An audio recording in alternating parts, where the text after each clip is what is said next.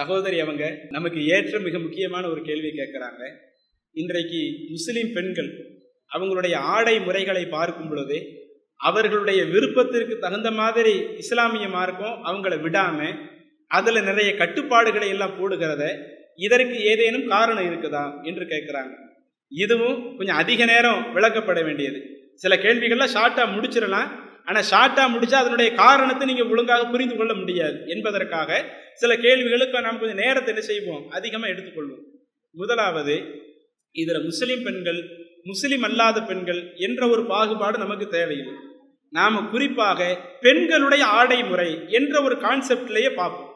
இன்னைக்கு பெண்களுடைய ஆடை முறை இதை நாம் எப்படி எதிர்பார்க்கணும், இன்றைக்கு நாட்டு மக்கள் எப்படி எதிர்பார்க்குறாங்க, குறிப்பாக இன்றைக்கு இருக்கக்கூடிய நவீன பெண்கள் எப்படி எதிர்பார்க்குறாங்கன்னா, எங்களுடைய ஆடை முறைகளில் இதில் முஸ்லிம்கள் பெரும்பாலும் எதிர்பார்க்கறது இல்லை, மற்ற பெண்களை நான் சொல்லுகிறேன், எங்களுடைய ஆடை முறைகளில் யாரும் எந்த தலையீடும் செய்யக்கூடாது, நாங்கள் எங்களுடைய ஆடைகளை எப்படி வேண்டுமானாலும் அமைத்துக் கொள்வோம், எவ்வளவு மாடர்ன் ட்ரெஸ் இருக்குதோ எல்லா நவீன ஆடை முறைகளை நாங்கள் அமைச்சுக்குவோம், எங்களுடைய ஆடை முறைக்கு யாரும் தடை போடக்கூடாது என்று சொல்லி அந்த பெண்ணியம் பேசக்கூடியவர்கள், பெண்களுடைய சுதந்திரத்திற்காக போராடுகிறோம் என்று சொல்லக்கூடியவங்க, அவங்க முதல்ல வைக்கிறதே என்ன, பெண்களுடைய ஆடைகளில் யாரும் தலையிடக்கூடாது என்று சொல்லுகிறார்கள்.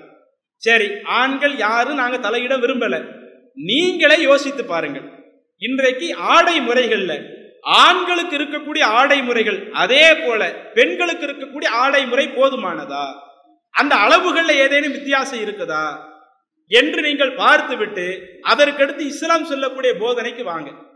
இன்றைக்கு ஒரு வீட்டில் ஆண் குழந்தைங்க இருக்கிறாங்க, பெண் குழந்தைங்க இருக்கிறாங்க. அப்படி வீட்டில் கலந்து இருக்கும் பொழுது 10 வயசு பையன் ஒருத்தன் இருப்பான், 20 வயசு பையனாகவே அவன் மாறிடுவான். 20 வயசு ஆனாலும் பனியனோடு வீட்டிற்குள் நிற்பான், தேவைப்பட்ட பனியன் இல்லாம கூட வீட்டில் நிற்பான், ஒரு லுங்கியை மாத்திரம் கெட்டிக்கொள்வான், அல்லது ட்ரௌசர் மாத்திரம், முக்கால் ட்ரௌசர் அரை ட்ரௌசரு அதை மாத்திரம் போட்டுக்கொண்டு ஒரு ஆண் தன்னுடைய வீட்டில் இருக்கிறான், யாரும் எதுவும் சொல்றதில்லை. இன்றைக்கு ஒரு பெண்ணு நாங்களும் அப்படித்தான் இருப்போம் என்று சொன்னால் அந்த வீட்டில் உள்ளவர்கள் முதலில் ஒத்துக்கொள்வார்களா? அப்ப அவர்களே என்ன விளங்குறாங்க, மனிதனுடைய உடற்கூறு அது ஆண்களுடைய உடற்கூறும் பெண்களுடைய உடற்கூறும் சமமானது கிடையாது. ஆண்களுடைய உடற்கூறு என்பது தனி, பெண்களுடைய உடற்கூறு என்பது தனி. பெண்கள் என்பவர்கள் ஆண்களை விட கூடுதலாக ஆடைகள் பயன்படுத்தணும் என்பதை வீட்டில் உள்ளவர்களை ஏற்றுக்கொள்கிறார்களா இல்லையா?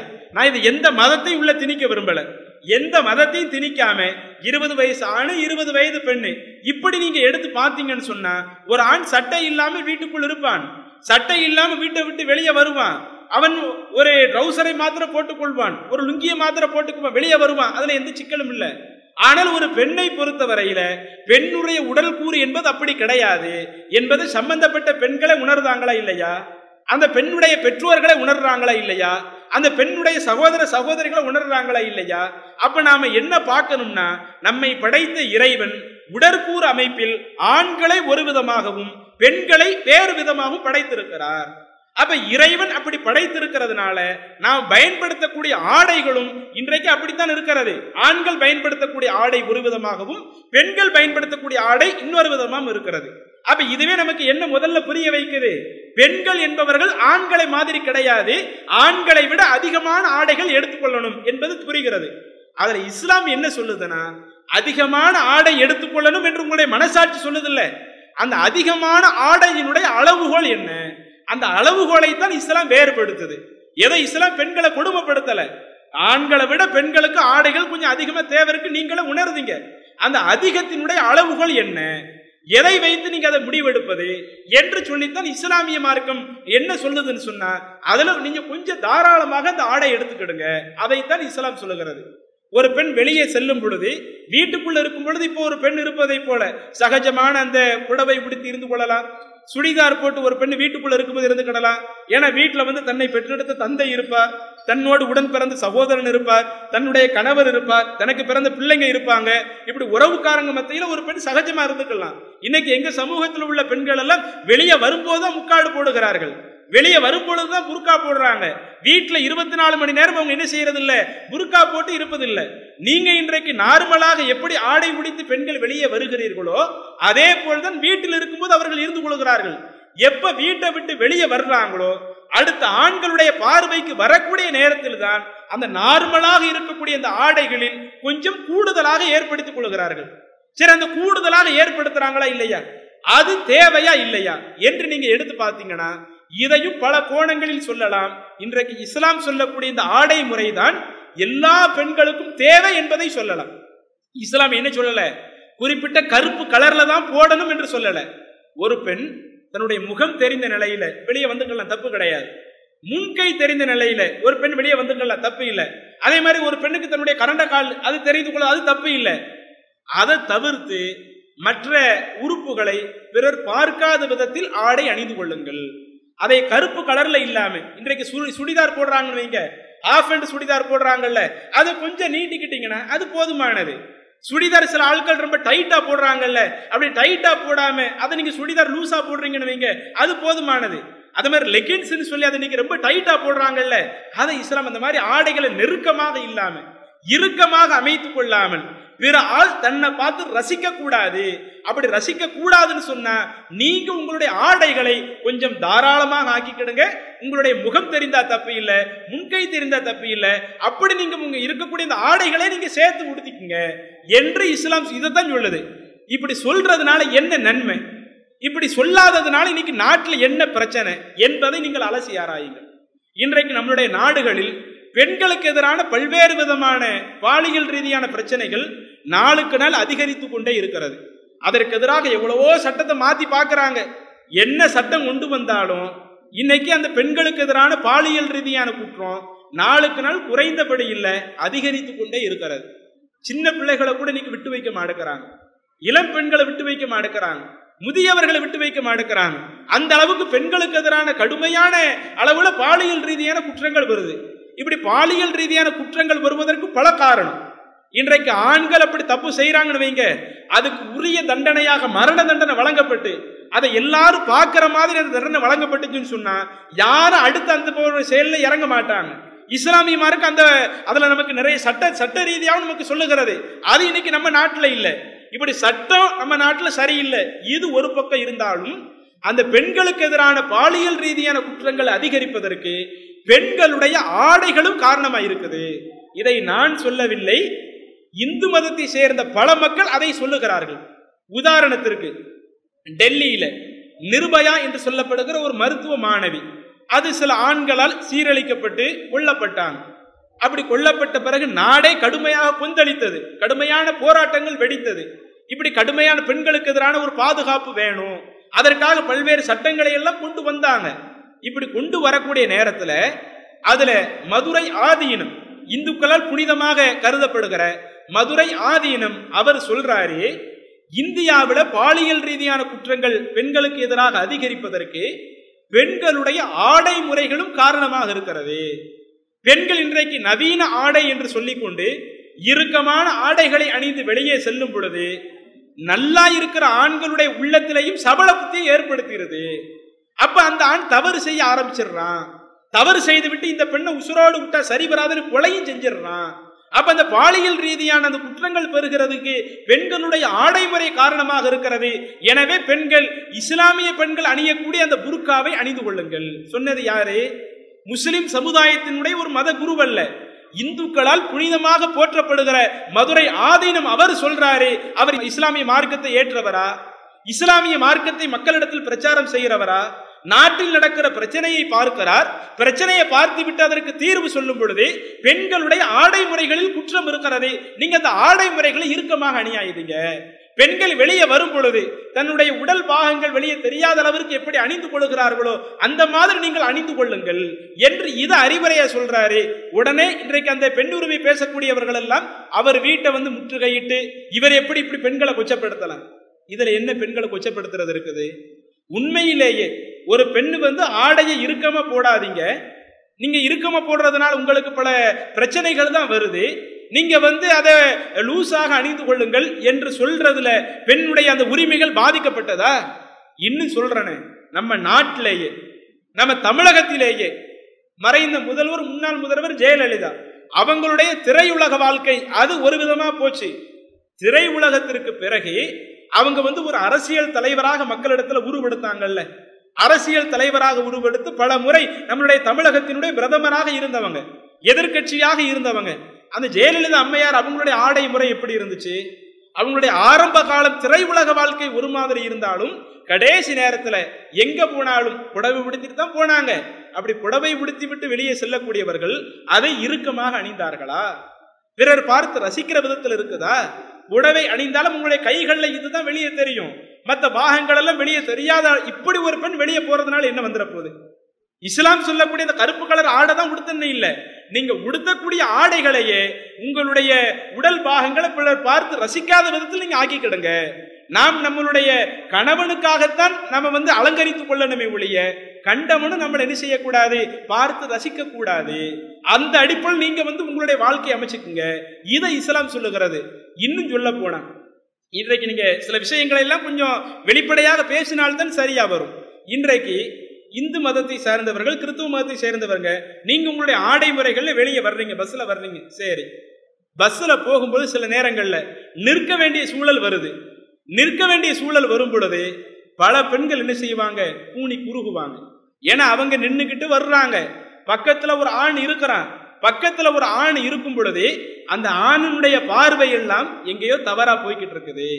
அப்ப அந்த இடத்துல பல பெண்கள் அந்த ஆணையும் முறைச்சு பார்க்கறது, இவன் ஏன் இந்த மாதிரி நம்மளை ஒரு மாதிரி பார்க்கறான், இப்ப பல மாதிரி முறைத்து பார்த்து கொண்டு அப்ப அதை நமக்கு என்ன காட்டுது? சரி, நம்மளுடைய ஆடை முறைகள்ல இன்னும் கொஞ்சம் நம்ம அதிகப்படுத்திக்கிட்டா இதுல பிரச்சனை இல்லை. அது நமக்கு தெரியுதா இல்லையா? இன்னும் சொல்ல போனா சில ஆக்சிடென்ட்கள் நடப்பதற்கு கூட அது பெண்களுடைய ஆடை முறைகள் காரணமா இருக்குது. இன்னும் சொல்ல போனா பெண்களுக்கு எதிரான குற்றங்களில் எப்படி பாலியல் ரீதியான குற்றங்கள் அதற்கு ஒரு பக்கம் ஆடை காரணமா இருக்குதோ, அதே போல பெண்கள் நகை பறிப்பு சம்பவம் அடிக்கடி நடக்குது. சென்னையில எல்லாம் கடுமையாக நடந்திருக்குது. வயதான மூதாட்டி கால நேரத்துல போகும் பொழுது கழுத்துல கிடக்கிற அந்த செயினை பிடிச்சி இழுக்கிறாங்க, அந்த வயதான மூதாட்டி கீழே விழுகிறாங்க, சில அடி தூரங்கள் இழுத்து செல்லப்படுறாங்க. அப்படியே அந்த கொடூரர்களுக்கு மன வரமா எடுக்குது. நமக்கு அந்த நகை தான் முக்கியம், அந்த பெண் செத்தாலும் பரவாயில்லை என்று சொல்லி கடைசி அந்த நகையை பறிச்சுட்டு போறா. பல ஆட்கள் இறந்து போயிடுறாங்க, பல ஆட்கள் கடுமையாக பாதிக்கப்படுறாங்க. இப்படி நகை பறிப்பு சம்பவம் சென்னையில் அதிகமா நடக்குதா இல்லையா? அந்த நகை பறிப்பு சம்பவம் நிறைய பெங்களூர்லயும் ஒரு தடவை நடக்குது.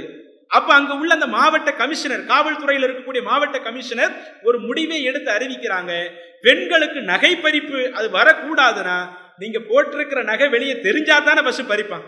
இன்னைக்கு பைக்ல போகும்போது நகையை பிடிச்சி இழுத்துட்டு ஓடுறான்னு வைங்க, நீங்க போடுகிற நகை அவனுக்கு வெளியே தெரிகிறது, அந்த நகையை பறிச்சுட்டு போறான். அதனால அந்த கமிஷனர் என்ன பண்ணாருன்னா, முஸ்லிம் அல்லாத பெண்களுக்கு நீங்க வெளியே செல்லும் பொழுது இப்ப இருக்கிற அந்த ஆடைகளோடு கூடுதலாக முஸ்லிம் பெண்கள் தலையில போடுற அந்த புர்கா மாதிரி அதை நீங்க போட்டுக்குங்க.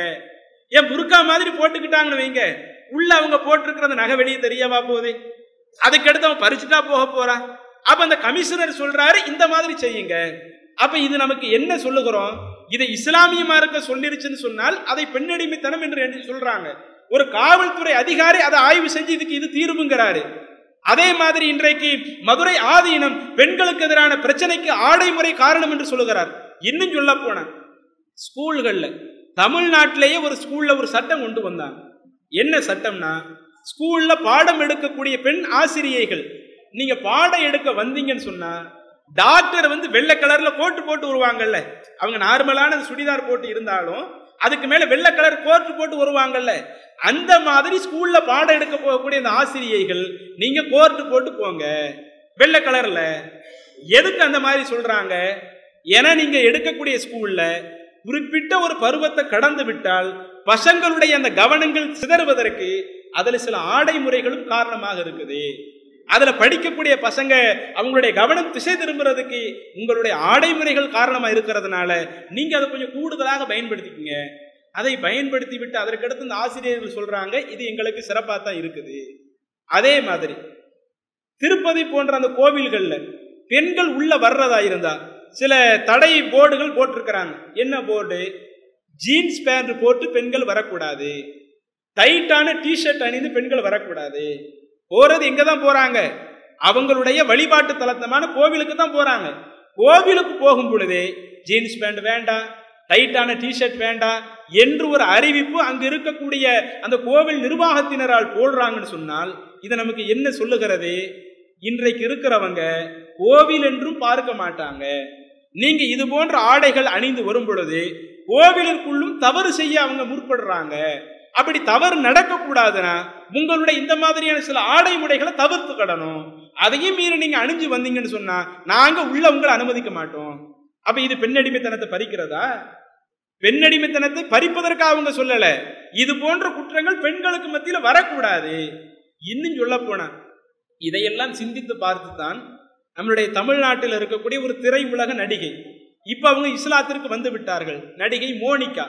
சில தமிழ் படங்களில் எல்லாம் அவங்க நடித்ததாக சொல்லியிருக்கிறாங்க. அந்த நடிகை மோனிகா இஸ்லாமிய மார்க்கத்தை ஏற்றுக்கொண்டார்கள். ஏற்றுக்கொண்டதுக்கு காரணம் என்ன? இன்னைக்கு நீங்க யூடியூப்ல போய் தேடி பாருங்க. அவங்க இஸ்லாத்தை ஏற்றுக்கொண்டதற்கு யாரும் என்ன செய்யல, அவங்கள்ட்ட போய் குரானை கொடுத்து பிரச்சாரம் பண்ணல, குரானை படிச்சு இஸ்லாத்தை ஏத்துக்கிடுங்கன்னு சொல்லல. நடிகை மோனிகா அவங்க என்ன சொல்றாங்கன்னா, நான் இஸ்லாத்தை ஏற்பதற்கு முன்பாக மற்ற பெண்கள் எல்லாம் உடுத்தக்கூடிய சகஜமான ஆடையோட பல இடங்களுக்கு வெளியே போய்விட்டு வருகிறேன். வெளியே போகும் போதெல்லாம் என்னுடைய உள்ளத்திற்குள் ஒரு குற்ற உணர்வு இருந்து கொண்டே இருக்கிறது. என என்னைய பார்க்கிற அந்த ஆண்கள் இருக்கிறாங்கல்ல, என்னை ஒரு சாதாரண பெண்ணாக பார்க்கிறதல்ல, தன்னுடைய சகோதரியாக பார்க்க மாட்டேங்கிறாங்க.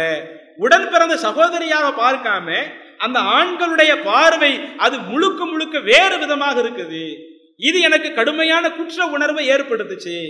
இந்த குற்ற உணர்விலிருந்து எனக்கு எதுதான் தீர்வு தரும் என்று நான் அலசி ஆராய்ந்து பார்த்தேன். அப்படி அலசி ஆராய்ந்து பார்க்கும் பொழுது எனக்கு முஸ்லிம் பெண்கள் அணியக்கூடிய அந்த புர்கா ஆடை தான் எனக்கு சிறந்த தீர்வு எனப்பட்டது. அதை கூட யாரும் அவங்களுக்கு போய் விளக்கல்ல. முஸ்லிம் பெண் அணியக்கூடிய ஆடை முறையை பார்த்து விட்டு அவங்க இஸ்லாத்தை ஏற்பதற்கு முன்பாகவே அந்த ஆடை முறையை மாட்டிவிட்டு வெளியே வர்றாங்க. அந்த இஸ்லாமிய ஆடை அணிவதற்கு முன்பாக அடுத்தவங்க எப்படி தவறாக பார்த்து ரசித்தார்களோ அதிலிருந்து எனக்கு ஒரு பெரிய நிம்மதி கிடைத்தது. அதற்கடுத்து நான் யோசிக்க ஆரம்பிச்சேன், இஸ்லாமிய பெண்கள் மாத்திரம் இந்த அளவுக்கு இருப்பதற்கு என்ன காரணம்? எது இஸ்லாமிய பெண்கள் இந்த அளவுக்கு உருவாச்சு? நான் எடுத்து படித்தேன், குர்ஆனுடைய போதனைகளை படித்தேன். அந்த போதனைகள் என்னை இஸ்லாத்தின் பக்கம் ஈர்த்து விட்டது. நான் இஸ்லாத்தை ஏற்றுக்கொண்டேன். திருமணம் ஆகிறதுக்கு முன்னாடி இஸ்லாத்தை ஏற்றுக்கிடுறாங்க. திரும்ப அதற்கடுத்து சில வருடங்களுக்கு பிறகு அவங்களுக்கு திருமணம் முடிகிறது. இன்றைக்கு அவங்க மக்களுக்கு உரை நிகழ்த்தக்கூடிய ஒரு பெண்மணியாக திகழ்றாங்க. இதுல நாங்க சொல்றது என்னன்னா, அவங்க இஸ்லாத்தை ஏற்கிறதுக்கு முன்னாடியே அவங்க இஸ்லாமிய பெண்கள் அணியக்கூடிய அந்த ஆடை முறைக்கு வந்தாங்களே, வந்ததுக்கு எது காரணமா இருந்துச்சு? நாமளே யோசித்தால் தெரியும். இன்றைக்கு எந்த பெண்கள் எல்லாம் இதெல்லாம் எங்க சுதந்திரம், எங்க சுதந்திரத்தை யாரும் தலையிடக்கூடாது, நாங்க எவ்வளவு இறுக்கமாகவும் ஆடை அணிந்து கொள்வோம் என்று எந்த பெண்கள் சொல்லுகிறார்களோ அதே பெண்கள் அவங்க வெளியே செல்லும் பொழுது பல ஆண்கள் அவர்களை தவறாக பார்க்கும் பொழுது அப்போதுதான் அவர்களுக்கு உள்ளத்துல உறுத்தல் ஏற்படுது. இந்த அளவுக்கு நம்மளை பார்த்து ரசிக்கிறாங்க, நம்ம ஆடை முறைகள் அதுக்கு ஒரு காரணமா போயிடுச்சே என்று சொல்லி இன்றைக்கு எத்தனையோ பல மக்கள் அதிலிருந்து விலகி வந்துகிட்டு இருக்கிறாங்க. ஆக இதை எல்லாம் கவனித்து பாருங்கள். இஸ்லாம் சொன்னது அது பெண்களுடைய அந்த உரிமையை எடுப்பதற்காக அல்ல, பெண்களுக்குள்ள உரிமையை சரியான முறையில் கொடுப்பதற்கு, பெண்களுடைய பாதுகாப்பிற்கு, பெண்களுடைய ஒரு நிம்மதியான வாழ்க்கைக்கு பெண்கள் இந்த உலகத்தில் ஒரு போக பொருளாக பயன்படுத்தக்கூடாது என்பதற்காகத்தான் இஸ்லாமிய மார்க்கம் அந்த ஆடை முறையை சொல்லுதே ஒழிய இன்னும் அது இஸ்லாமிய மார்க்கம் மட்டும் சொல்லவில்லை. இஸ்லாத்தை சாராத பல மக்கள் இன்றைக்கு அதை ஒரு கருத்தாக மக்களுக்கு மத்தியிலே பதிவு செய்கிறார்கள் என்று சொன்னால் அப்ப இன்றைக்கு பெண்களுக்கு எதிரான குற்றங்கள் நடப்பதற்கு பெண்களுடைய ஆடை முறை காரணமாக இருக்கிறது. எனவே நாம் உங்களுக்கு சொல்லக்கூடிய தகவல் என்னன்னா, நீங்க பயன்படுத்தக்கூடிய ஆடைகளும் அது இறுக்கமாக இல்லாம ரொம்ப டைட்டாக இல்லாம, நீங்க நம்ம பயன்படுத்தக்கூடிய அந்த சுடிதாரை கூட நீங்க ஃபுல் அண்ட் போட்டுக் கொள்கிறீர்கள், இறுக்கமாக இல்லாம நீங்க பயன்படுத்திக்கிறீங்கன்னு சொன்னாலும் இது நமக்கு ரொம்ப நன்மை பயக்கக்கூடியதாகத்தான் இருக்கும். அப்ப இஸ்லாம் சொல்லக்கூடியது நன்மை பயக்குவதற்காகத்தான் சொல்லுதே ஒழிய பெண்களை கொடுமைப்படுத்துறதுக்கு அல்ல. இன்னும் அவங்க வீட்டில் இருக்கும் பொழுது உங்களை போன்ற சாதாரண உடையில் தான் இருப்பாங்க. எப்ப அந்நியவர்களுடைய பார்வைக்கு வர்றாங்களோ அப்பதான் அந்த ஆடை முறைகள் அவங்க மாற்றிக்கொள்கிறார்கள். இதுதான் இஸ்லாம் அதனுடைய பாதுகாப்பிற்காகத்தான் என்ன செய்து சொல்லுகிறது. எந்த ஆட்களுமே என்ன செய்யறது இல்ல, அதை ஒரு பெரிய மன வருத்தமா எங்க மார்க்க எங்களுக்கு இவ்வளவு கொடுமைப்படுத்துதே என்று சொல்லி யார் என்ன செய்யறது இல்ல, அதை சொல்வது கிடையாது. இன்னும் அதை சந்தோஷமாக எங்களுக்கு ஒரு பாதுகாப்பு இருக்கிறது, எங்களுக்கு ஒரு நிம்மதி இருக்கிறது என்பதை புரிந்துதான் இன்றைக்கு பல பெண்களும் அதை அணிந்து கொண்டிருக்கிறாங்க. இதை அந்த கேள்விக்குரிய ஒரு பதிலாக நாம் சொல்லிக் கொள்கிறோம்.